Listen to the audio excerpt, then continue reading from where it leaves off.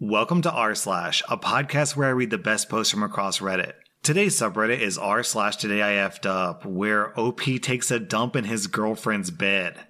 Today I F'd up by sleeping over at my new girlfriend's house and taking sleeping pills. I'm a 38-year-old guy, and I'm in the process of a high-conflict divorce. It's 5 years in the making after 8 years married. 5 months ago, I met a wonderful woman. She's been very understanding with the situation with my soon-to-be ex and my kids. We've put off sleeping over since I was still living with my wife in our house. A couple of weeks ago, the court ordered my wife to move out and we exchanged the kids every week. This was her week with the kids, and my girlfriend and I decided to finally have a sleepover. Throughout this whole divorce process, I've been having trouble sleeping, and I've been taking sleeping pills on and off for the past 6 months. This week was particularly hard with the kids out of the house, and by Thursday, I'd had a total of 10 hours of sleep.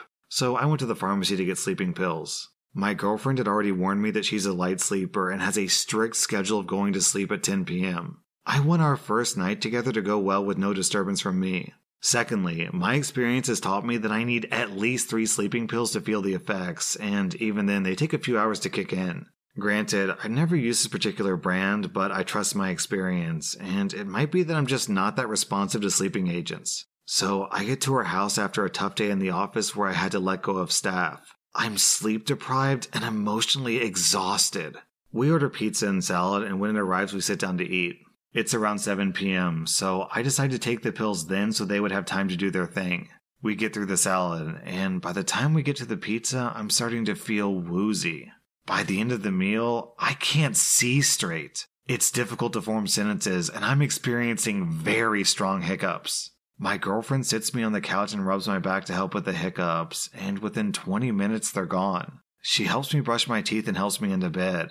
It's just after 8 p.m., and she jumps into bed with me and rubs my back and arms until I'm asleep.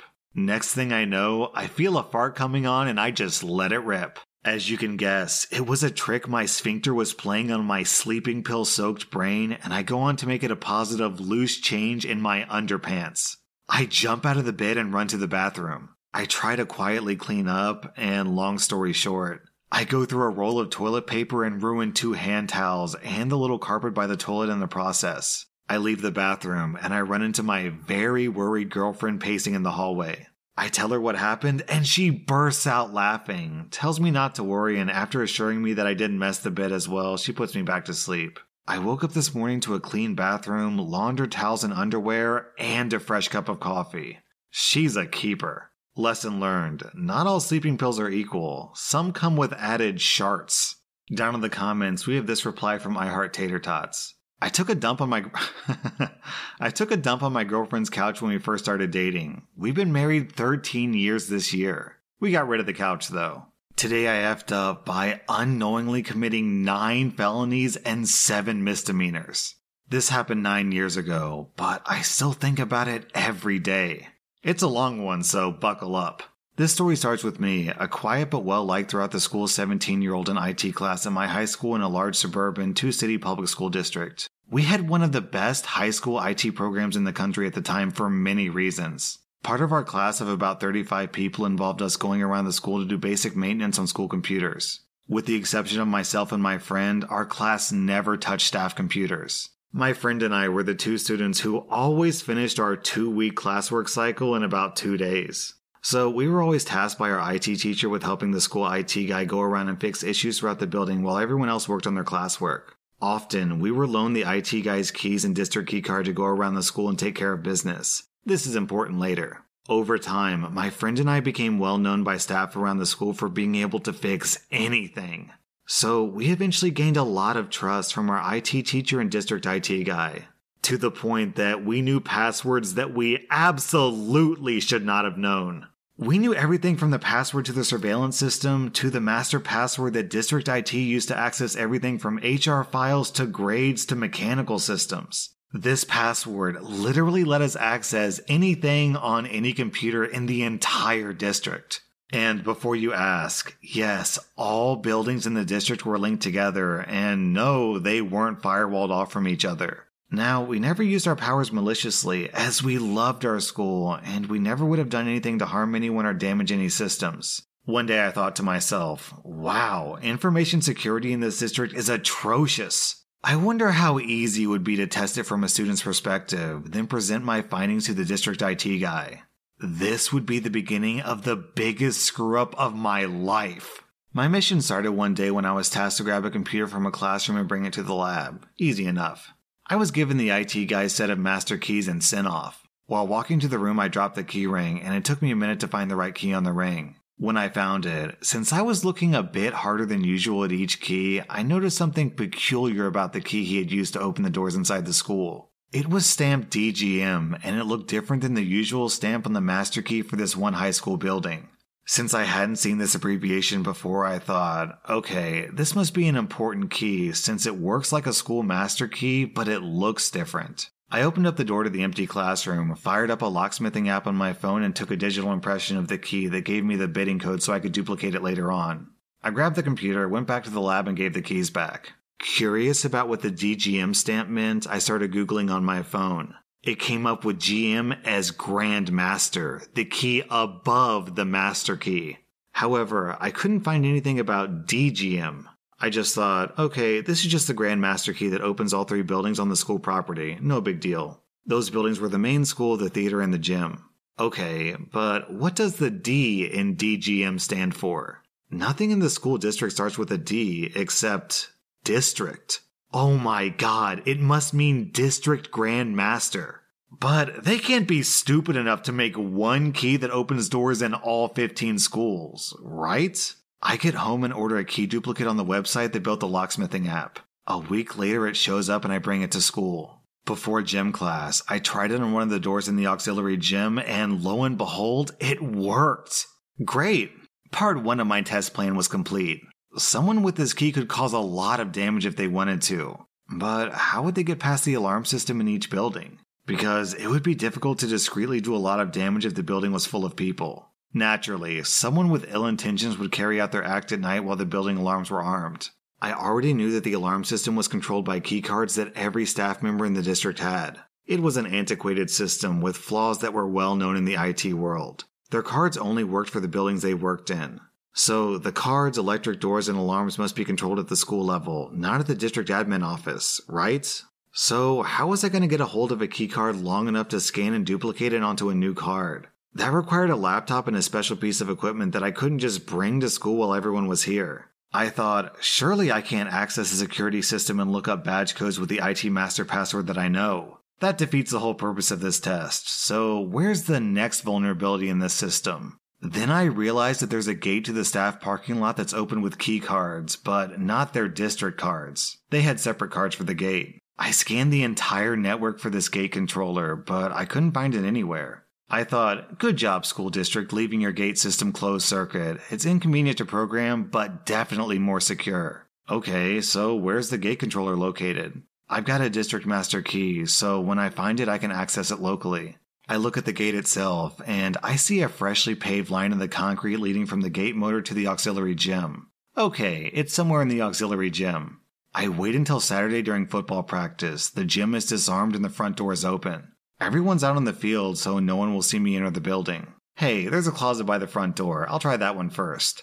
There it effing is. The gate controller is mounted on the wall. I open up the panel and attach my laptop. Oh no, there's a password. What could it be? It can't be the master password because this isn't connected to the network. I look at the circuit board and there's a label that says admin - the name of our city. Unbelievably, that's the login. District IT people are paid 6 figures to come up with this stuff? Seriously? I access the swipe log, and I notice an interesting trend.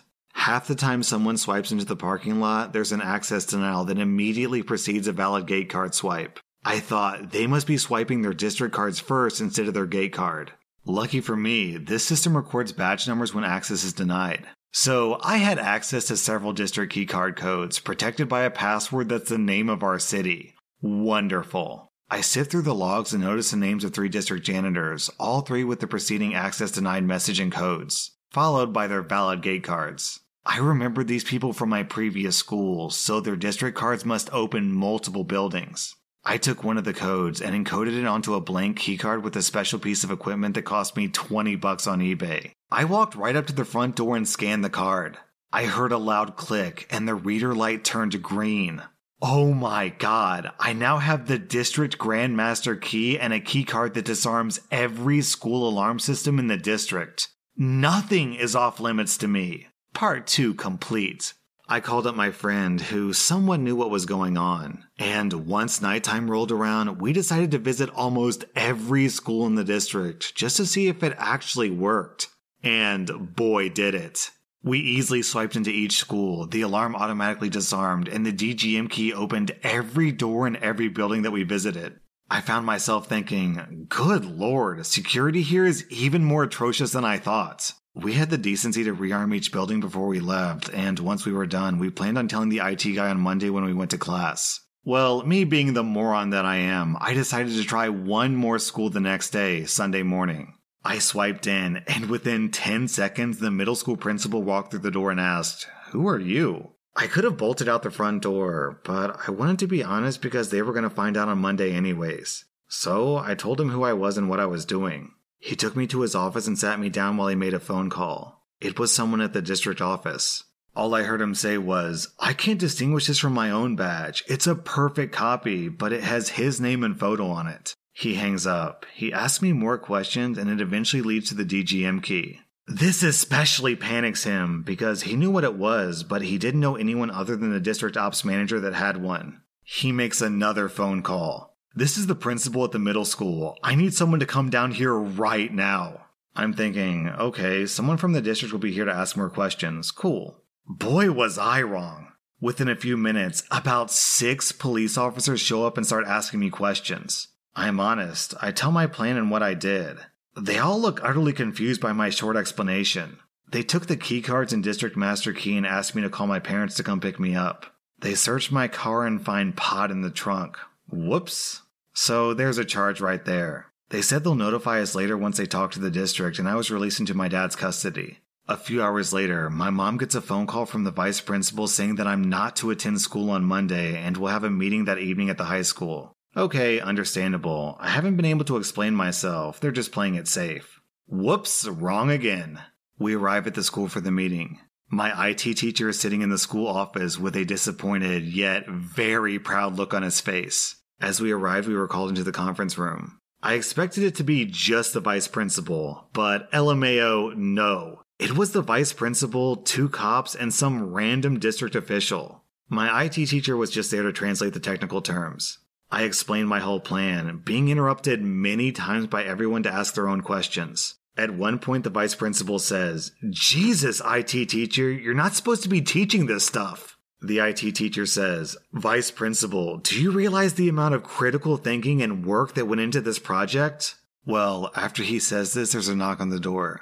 It's the school district's IT professional. One of the random district officials leaves and the IT lady enters and sits down in front of me.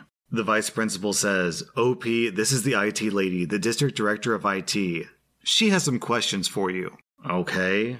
She proceeds to tear into me asking, "What did you break? What did you hack?" I could literally see the veins popping out of her head. She was super pissed off. She just couldn't accept that a bored teenage kid just wanted to see if this was possible and was able to compromise her systems in 1 week. At one point, the officers asked her to leave the room and take a break because she was getting so worked up.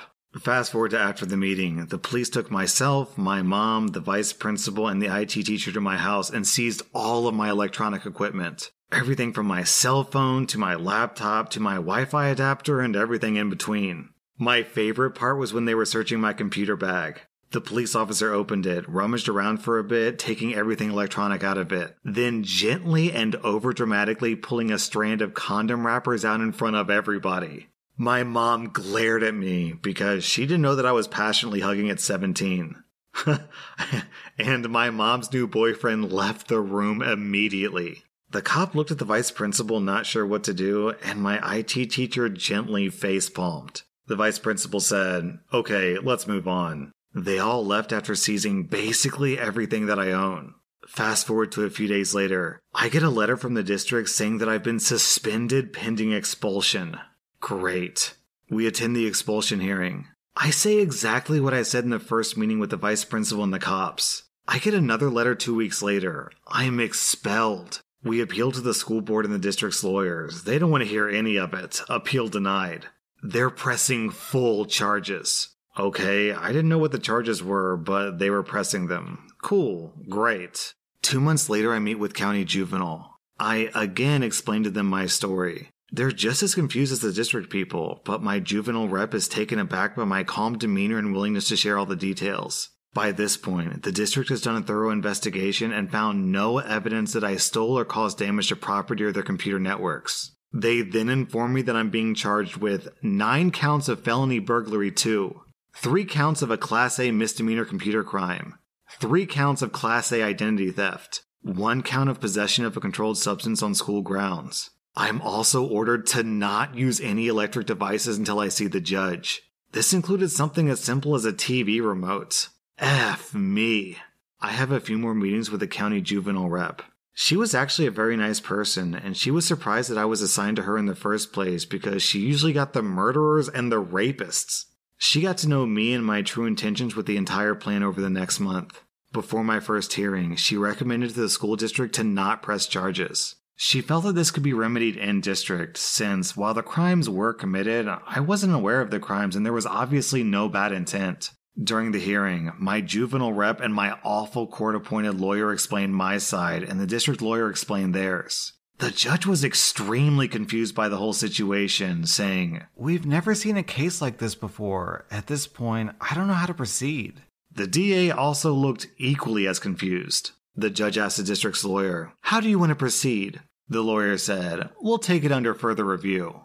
Then the judge said, "OP, expect a call from your juvenile rep this week. Adjourned."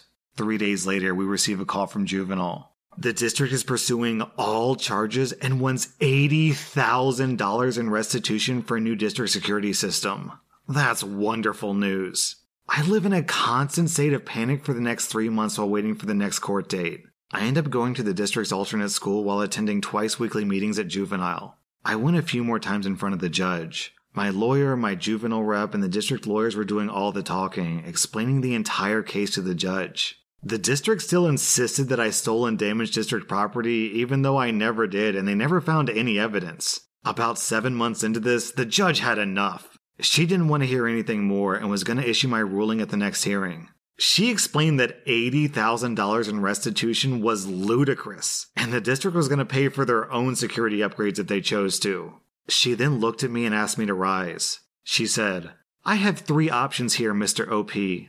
Option 1, I dismiss all the charges and we'll be done here. Option 2, I drop the marijuana charge, reduce all your charges to attempted misdemeanors, and sentence you to 1 year bench probation. Option 3, I send you to jail right now." I almost lost it right there. Based on what I've heard from the juvenile rep and read in the police reports, I'd like to go with option 1 and dismiss all charges. But because of the sheer severity of the crimes on paper, I'm unable to do that. So I'm going with option 2. I hereby sentence you to 1 year of bench probation and order you to pay restitution in the amount of $3,200 for district staff overtime.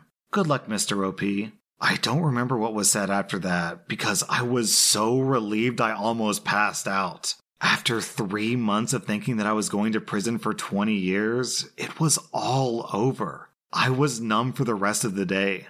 All in all, the whole experience left me with severe depression and anxiety for a few years, but hey, at least I'm not in prison. Great, right? Actually, it ended up better than I thought.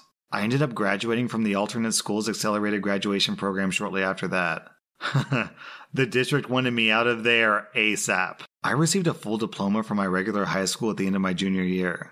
I got to essentially skip most of my junior and all of my senior year at high school. I ended up working my butt off and got a great IT job at a company that I still work for today. And now I have IT director as my title. And that's how I royally effed up by shaming my school district. Shove it, IT lady. And to prove that OP wasn't lying, he includes the actual documents the court served him when they charged him with these felonies. So yeah, this is completely legit. OP, I hope that once this was all said and done, you found that IT lady on LinkedIn and sent her a friend request. You know, just so she could see that you made it as an IT director. That was r/today I effed up, and if you like this content, check out my Patreon where I publish extra episodes. Also, be sure to follow my podcast because I put out new Reddit podcast episodes every single day.